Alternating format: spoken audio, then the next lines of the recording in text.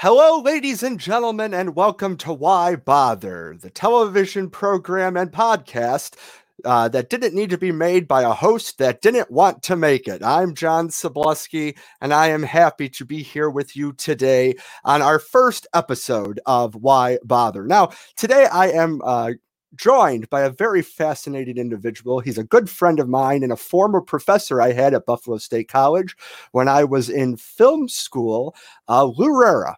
And he has just written a brand new book, a compilation of short stories called Awake, Tales of Terror. And he has graciously offered to come and speak with us today for a little while. So without further ado, I would like to introduce you to my good friend, Lou Rera. Hi, Lou. How you doing today? Hey, John. How are you doing? Oh, I'm doing the best I can with what I have. Thanks, John. And before we begin, I just want to say to everyone, I hope you're all safe from COVID. If anyone you know has it, they got out of it, and continue to stay that way. Yes. Yeah. This is definitely a crazy time we're living in, and why not use it to better ourselves and to find ways to entertain ourselves while we're here. So, Lou, let's talk a little bit about you as an individual first. Maybe a little history, why you're here, who you are, and why writing is such a big part of your life. Well, I have to say that because of our relationship that came about through my stint at Buffalo State for 20 years. In fact, I just retired from there December 31st.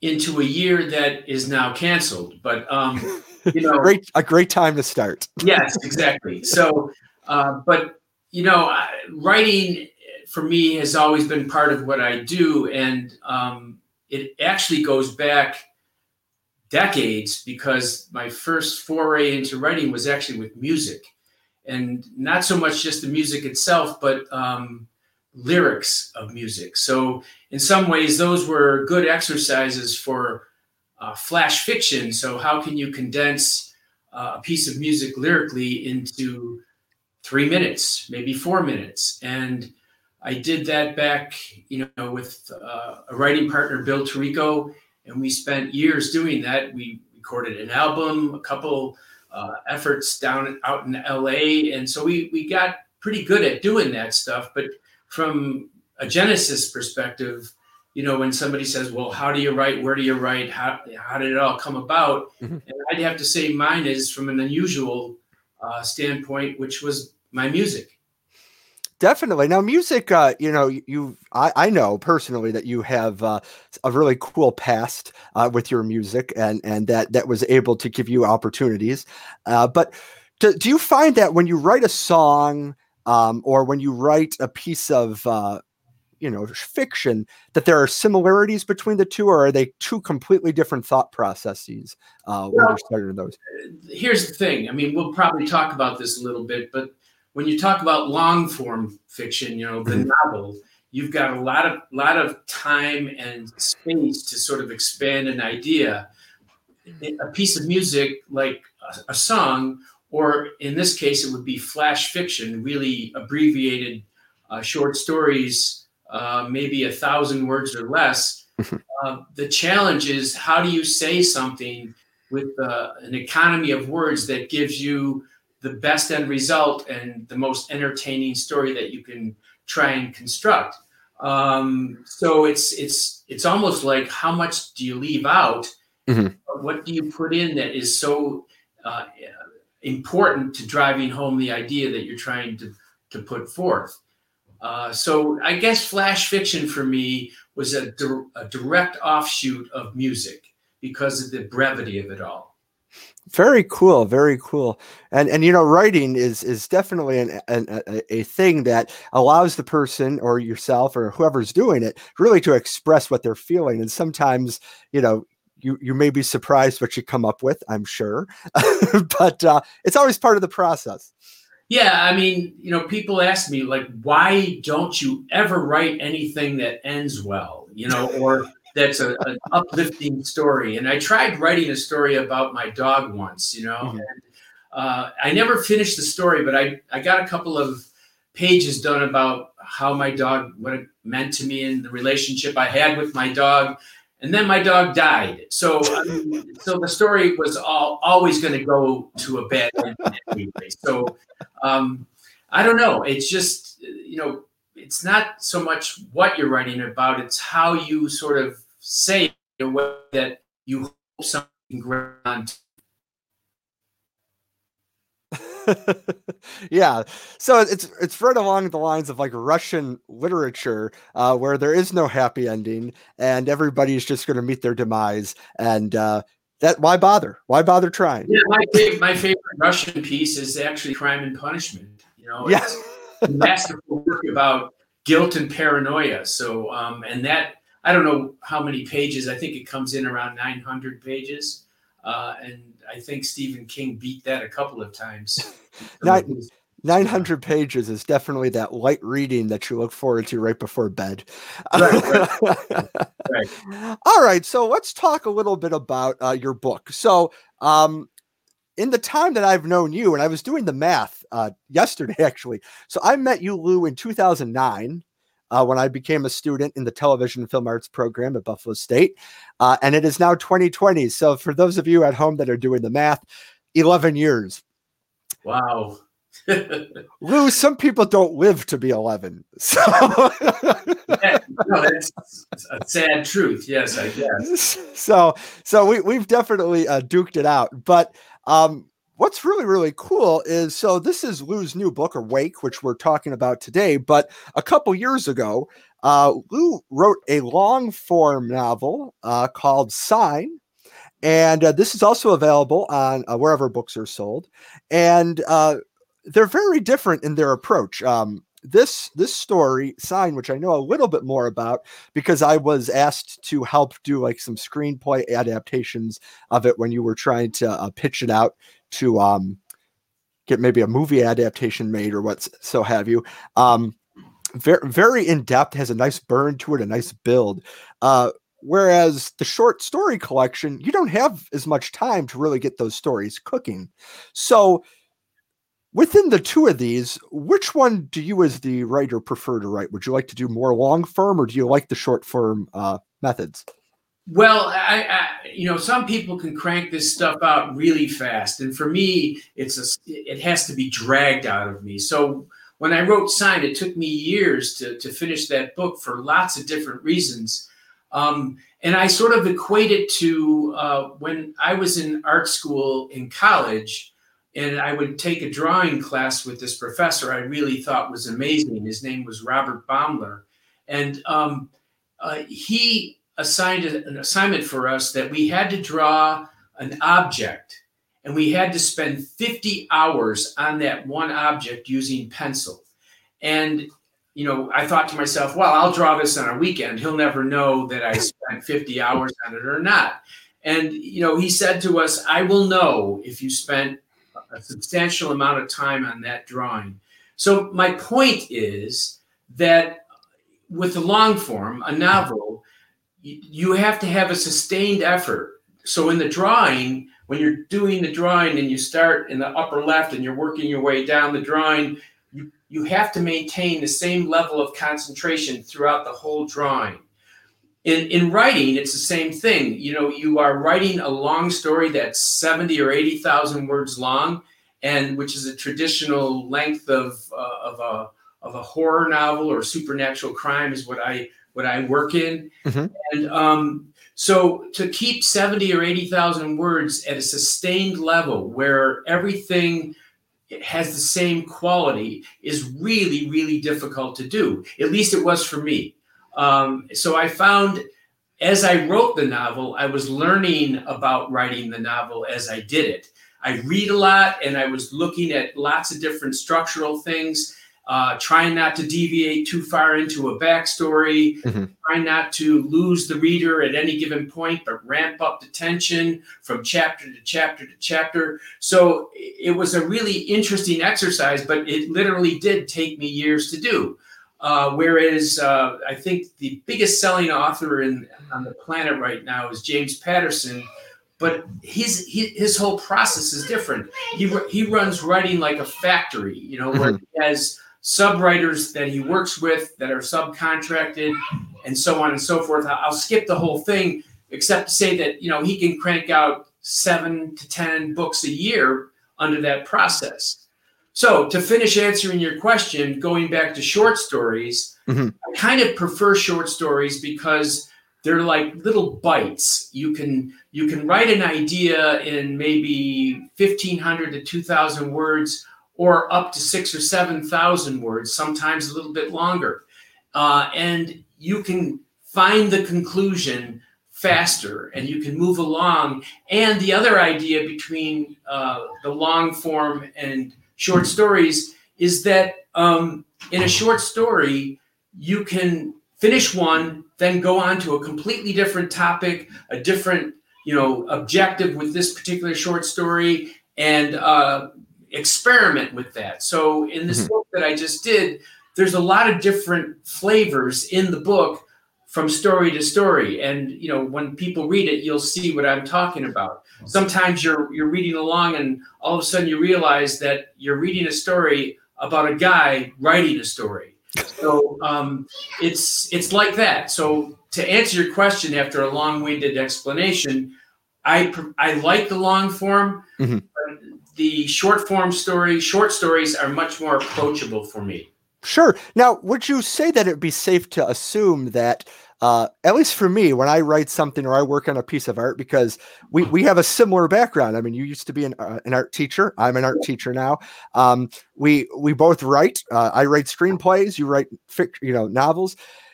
Do you find that sometimes you'll be like, I really want to write this story, but I just don't want to commit all this time to making it this long? Maybe I could condense it and do it as a short as opposed to a long story. Or do you say, maybe I really need to put the time and effort into dedicating it to make that commitment to create the longer form, because I think that would work better for what I'm trying to do? Well, that's an interesting thing, because if you write a short story and you submit it to an anthology, which I've done a number of, and, it's instant, you finish it, you send it out, you wait the 4 to 6 months for the approval or rejection, and then, you're finished. But in this case, writing a collection of short stories, and I have to say, by the way, a friend of mine who was an editor with me a few years ago, I was working with him on some of these stories, and his name is Michael Potter, and he said to me, you've got a lot of stories here. You should probably think about putting these into a collection, which I hadn't thought of. So I guess when you start to focus on that, a collection of short stories can take you years as well, because there's the developmental process rather, then there's the editing process and all the things that go with that, the filtering out, like this story stays, this story goes, and so on. So again, going back to me, I am not one of the writers that blasts it out. It takes me time. So the work that we're talking about today, Awake, Tales of Terror, it took years to do. It wasn't an over thing. And the stories, if you read the first version of some of these short stories, they are light years different than the original the original version. And in a minute, I'll explain why. Sure.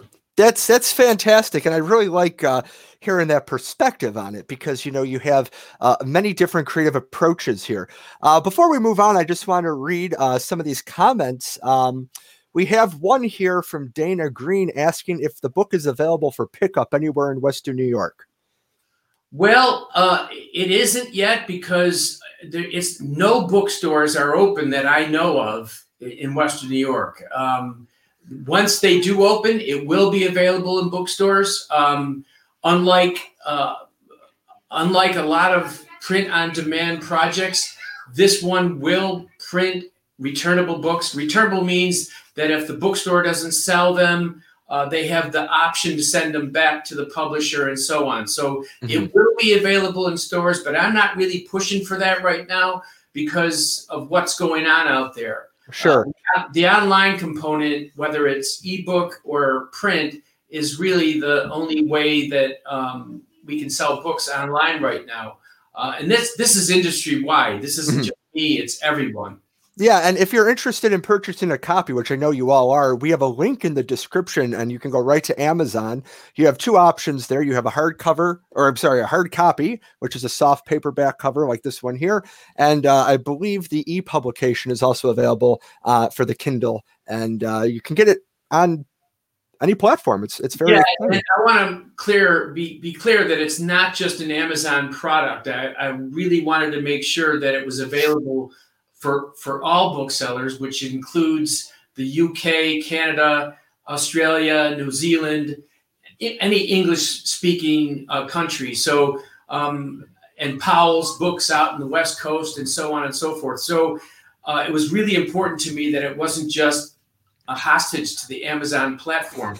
Believe me, I'm very grateful to Amazon, but there are other platforms that offer other deals for other people. For instance, Apple's books, that's a popular venue, and you need to buy it through Apple. So it is available through all those other venues. Fantastic. And I know that after today's broadcast and in syndication, Lou, they're going to be selling out. There are hundreds of thousands of copies gone. Okay, I'm glad you said that, because a while ago, I looked up the information for the data of how many new books come out a week. And I just checked it today. And depending on what, company you look at for this information, every week there's between 20,000 and 34,000 books that come out a week, somewhere in the neighborhood of 1.2 million to 2 million per year. Wow. So it is extremely difficult to cut through the clutter of all the books out there. And there are lots of different devices, but it comes down to the old adage in advertising: out of sight, out of mind, right? If you see it, nobody's going to know about it. So, if there's time today, I'll talk a little bit about that other side of it, the promotional end of it. I mean, without that end of book promotions and book marketing, your book is going to go nowhere.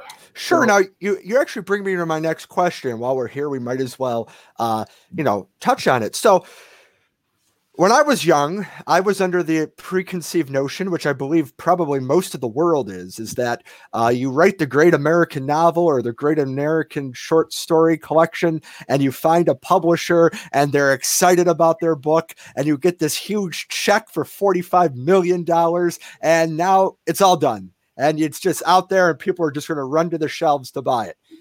Is that how it works? No, it doesn't work like that for anyone anymore.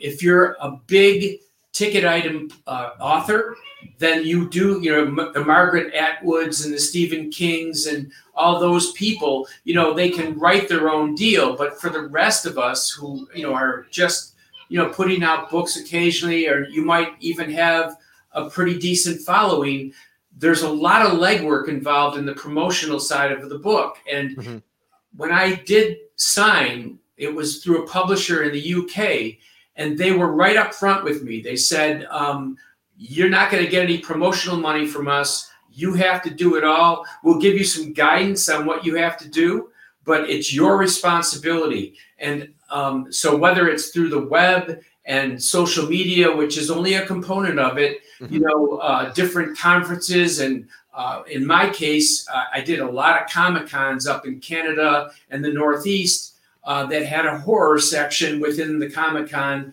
and just to get out there with other writers. For my genre, I joined the Horror Writers Association, which has a few thousand members, and that association was instrumental for me to learn about how to promote a book.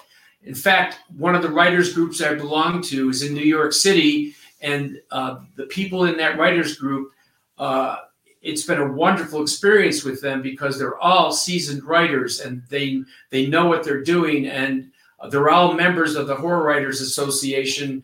And it's, you need to network with the people within the genre that you're working in. I can't stress that enough, because you can't do it in a vacuum. You need the support of other people. And I'll finish this comment with one thing. Sure. In the Horror Writers Association, I wanted to become an active voting member. Mm-hmm. So I joined initially, but I had to wait for a while until I sold enough books. Now, this is going to sound like a minuscule amount of money, and it is, but I had to sell $2,000 worth of books to become a voting member. But here's the caveat. That was $2,000 of my percentage of my book. That means that the publisher got 80%, I got 20%. So I had to sell enough books to net me $2,000 to become an active member, an active voting member in the Horror Writers Association. So it sounds like it's nothing, but it's pretty difficult at the time to do that. That's fascinating too, because, I think that you hear about like these things in history where people like get into bidding wars over a book. I think probably one of the most famous stories is that of J.K. Rowling, writing Harry Potter, and like overnight there was this huge up arms, like we want it, no, we want it, and it just exploded under the scene, and it got people to read, and you think that may be the way that it works, but it's interesting to see that of the obscene number of books that come out every week, that it really does fall within the author to promote the work. So with that being said, how does a publisher say, okay, we're going to publish your work? Do they really have any skin in the game? They do, because here's the deal. They publish your book, and whether it's EPUB or print book, and they, you gave them something that is intellectual property that you put the sweat and blood into to get it to the finished state. But then, they have a product. So they put the product out. And in most cases these days, unless you're a big name, it's POD, or print on demand, or electronically downloadable. So each one of those formats, there's not a lot of money out of their pocket except for the initial setup. You do the promotional side of it. So think of it this way. The skin of the game for them is this. You market the book and you sell, 2, 4, 5,000 copies of that book, and you're selling it for $10, $12 a book, and they get 80% of that. That's a pretty good deal for them. Definitely. So, and so I know one publisher that their whole deal is to sign as many people as they can sign. And what they'll do is they'll keep cranking the books out. But think of this. If they put out 100, 200 books a year, or 1,000 books a year, they're making the nominal profits off 1,000 books a year for all that effort, and they're not doing anything more than what I just described. Yeah, it's very interesting to see that. So I guess, in this day and age with reading, what is a successful number of books to be sold today? Like, you read like the New York Times bestseller list. It's been on the bestseller list for 5 weeks, 10 weeks, 12 weeks.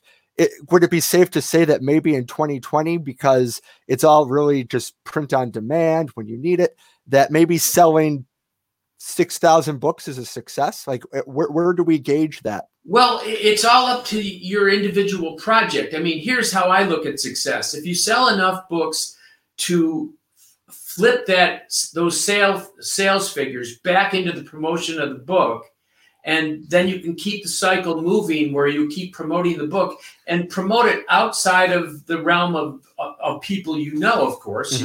You're going to hit a ceiling on that one really quick. Sure.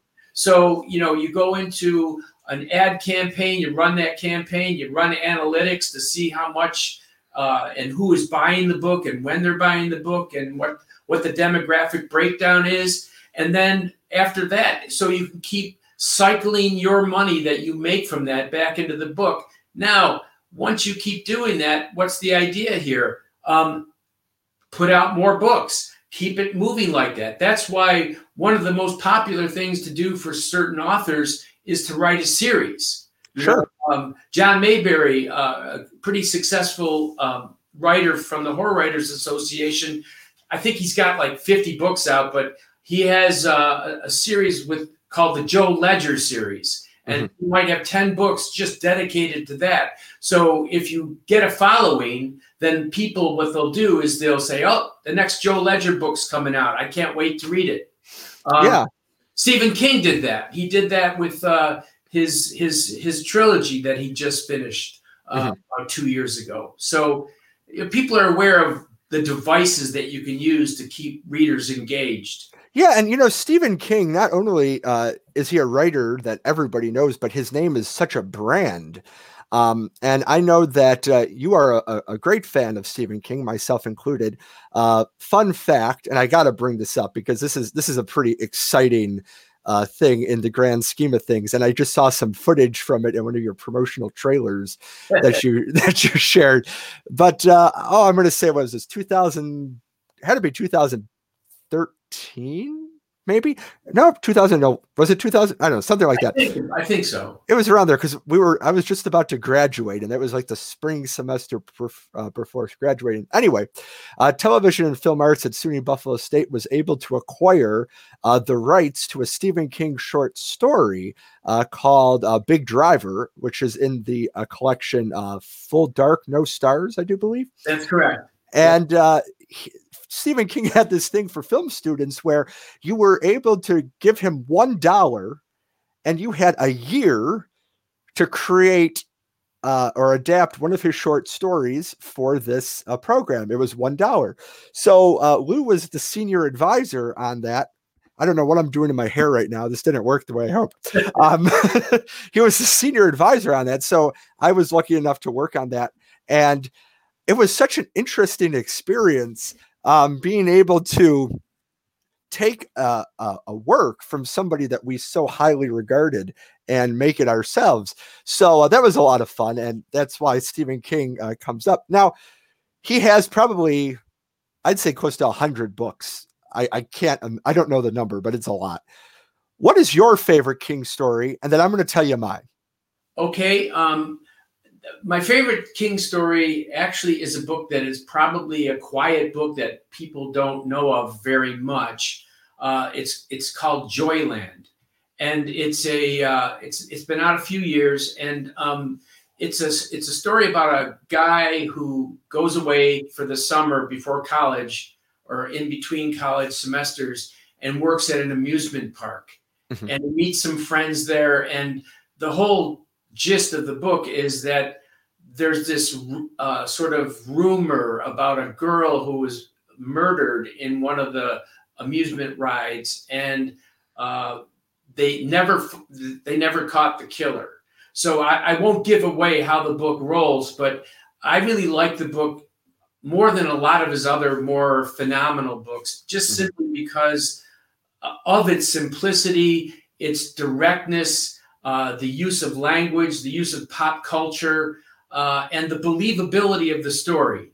And he writes this story, Joyland, from the perspective of a guy later on in his life relating the story back when he was a young man going through this experience. I thought that book was great. And he wrote that book, by the way, for Hard Case Crime. He did a couple of novels for Hard Case Crime, which is a publisher that exclusively deals with crime novels. So why I'm drawn to that particular book is I write supernatural crime. This book I would classify as supernatural crime. Sure. Yeah. That's pretty cool. I'm sorry.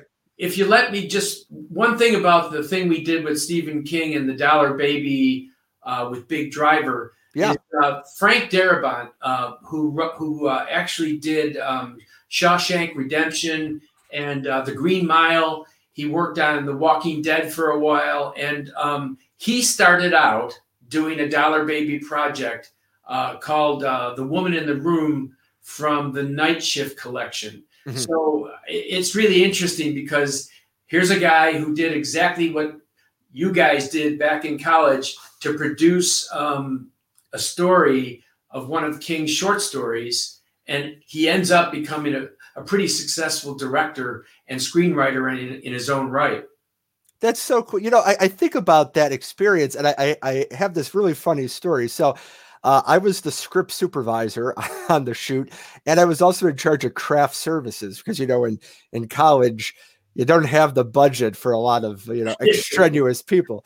And I remember going home telling my mom, I said, "Oh, it's really hard." She said, "Well, what do you do on this?" I said, "Well, I'm in charge of craft services and I'm a script supervisor." And she's like, "What the heck is craft services?" She didn't believe that was actually, a position. So weeks later, we were watching Letterman or something, and Joan Rivers was on, and she said, "I really have to get away from these movie making because I keep hanging out at the craft service table and I'm putting on weight." And my mom turns to me and says, "I can't believe that's actually what it's called." Yeah, I think, because of COVID, I think that whole notion of craft services is going to go out the window once film starts to be produced again. I hope so, because the budget that they put on those things is nuts. Yeah. And then it was funny too, because when we were doing that, your wife was helping out and she brought some food out for us. Lou's wife is a great chef and very big in the community. And she said to Lou, "Okay, you need to cut this bread and you need to use this knife." And I remember Lou's face just being like, what? And then I said, "I got this." The day after that, I get a Facebook message from Lou's wife saying, "I'm going to send you the instructions for all the food." Yeah, I'm not too handy in the kitchen.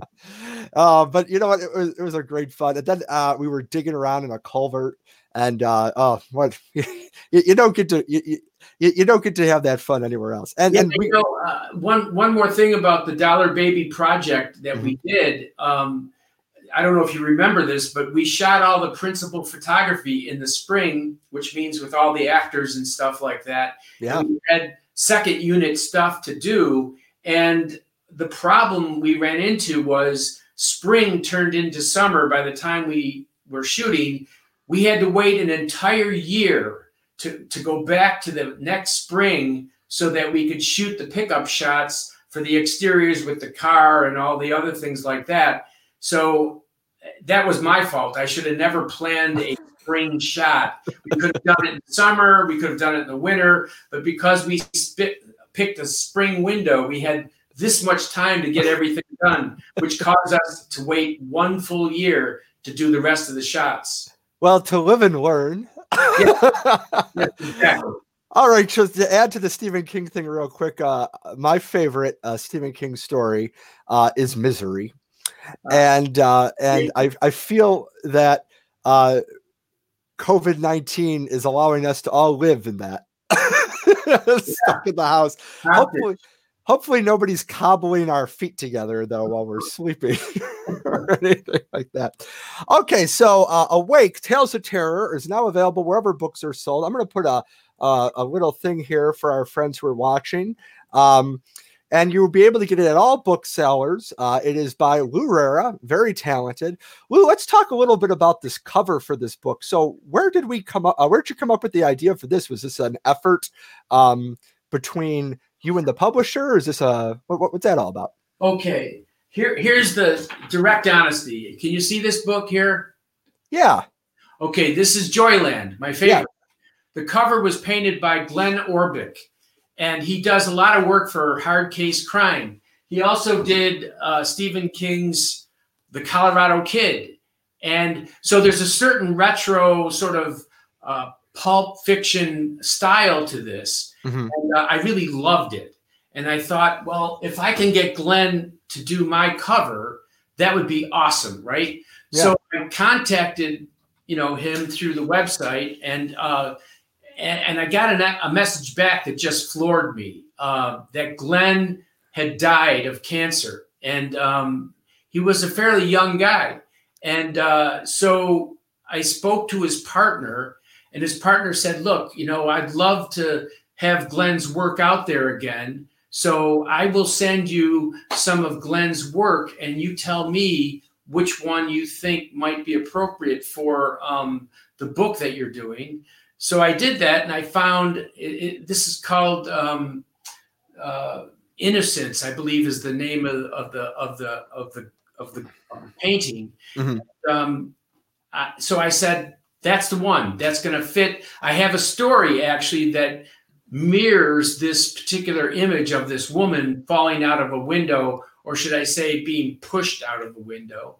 And so it's by Glenn Orbick. I love his style. I was able to work out a licensing agreement with his partner, and I was able to get exactly the cover I wanted for this collection. And I want to add that, when you think of a cover of a book, the cover is really important for first impressions. With Sign, it was bold red and some clouds in the background. And with Awake, Tales of Terror, you've got a woman lunging or being pushed out of a window in a very graphic way. So, outside of it matching the content of the book, it really helped, I feel, on the marketing side. Definitely. Now, this is this painting. What is the actual size parameter of it in real life? Do you know? I got a digital copy of it, a high res 300 dots per inch copy. I think it was 14 by 24 or 18 by 24. I can't remember the exact dimensions. As long as it was high res and it could be converted into a digital cover, then it was fine. So I never saw the actual painting. Sure, it's great, and I like that you're trying to emulate that. Actually, we have a comment here that we have about the Joylands being great, and that the cover reminded him of the Joyland cover. So there you go. You did what you set out to do. Yes, that young man right there is Aaron Daniel. That's hello, AD. He's a good guy. I follow a lot of his work. Extremely talented. He won a bunch of awards this year for the documentary he did on ghosts. Very cool. Ghosts? And so he did a great job on that doc. Very cool. It's so exciting. There's so much talent. And you know what? Buffalo State just keeps cranking out talent. Either it's the students or it's the professors. It's great to see that is still so vital in the community, even though that, well, we might not be stepping foot back in a while. Here, the student at the time who did the adaptation of Big Driver from Stephen King's novella to the script for our project. She just came out with a book herself called, let's see, I had to look, Baptism of Fire. I just received it myself, and I'm going to read that book over the next couple of days. So that's so cool. Continued on her way. She's a great writer, and I think she'll do really well. Yeah. Jessica Thomas, is that her name? Yeah, she goes by Jessie Thomas now. Jessie Thomas, yeah. So that's very cool to see that. I remember her reading her script adaptation and really enjoying it. So that's awesome. Lou, I think that this is going to be a great opportunity for you. I'm excited to see the success come out of this book. I just started reading it. I got my copy last week, but as a teacher during the pandemic, I've been a little busy. So I'm trying to get back to my reading, but I'm really excited. I loved Sign, so I cannot wait to see what you got here. So this is Awake, Tales of Terror by Lou Rara, and it is available wherever books are sold. I have a link in the description of this that goes to Amazon, but you are more than welcome to purchase it wherever you purchase books. And I think that we have another exciting piece. Lou, I got this picture here from graduation 2013, and I'm gonna post that. Younger, I'm sure.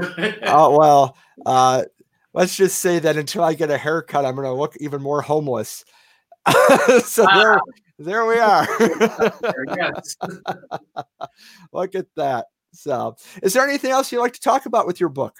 No, I just want to thank everyone who have bought it. And if you know people who like this type of literature, I should say, or reading, beach reading, hanging around for a weekend reading, then suggest the book to your friends and family.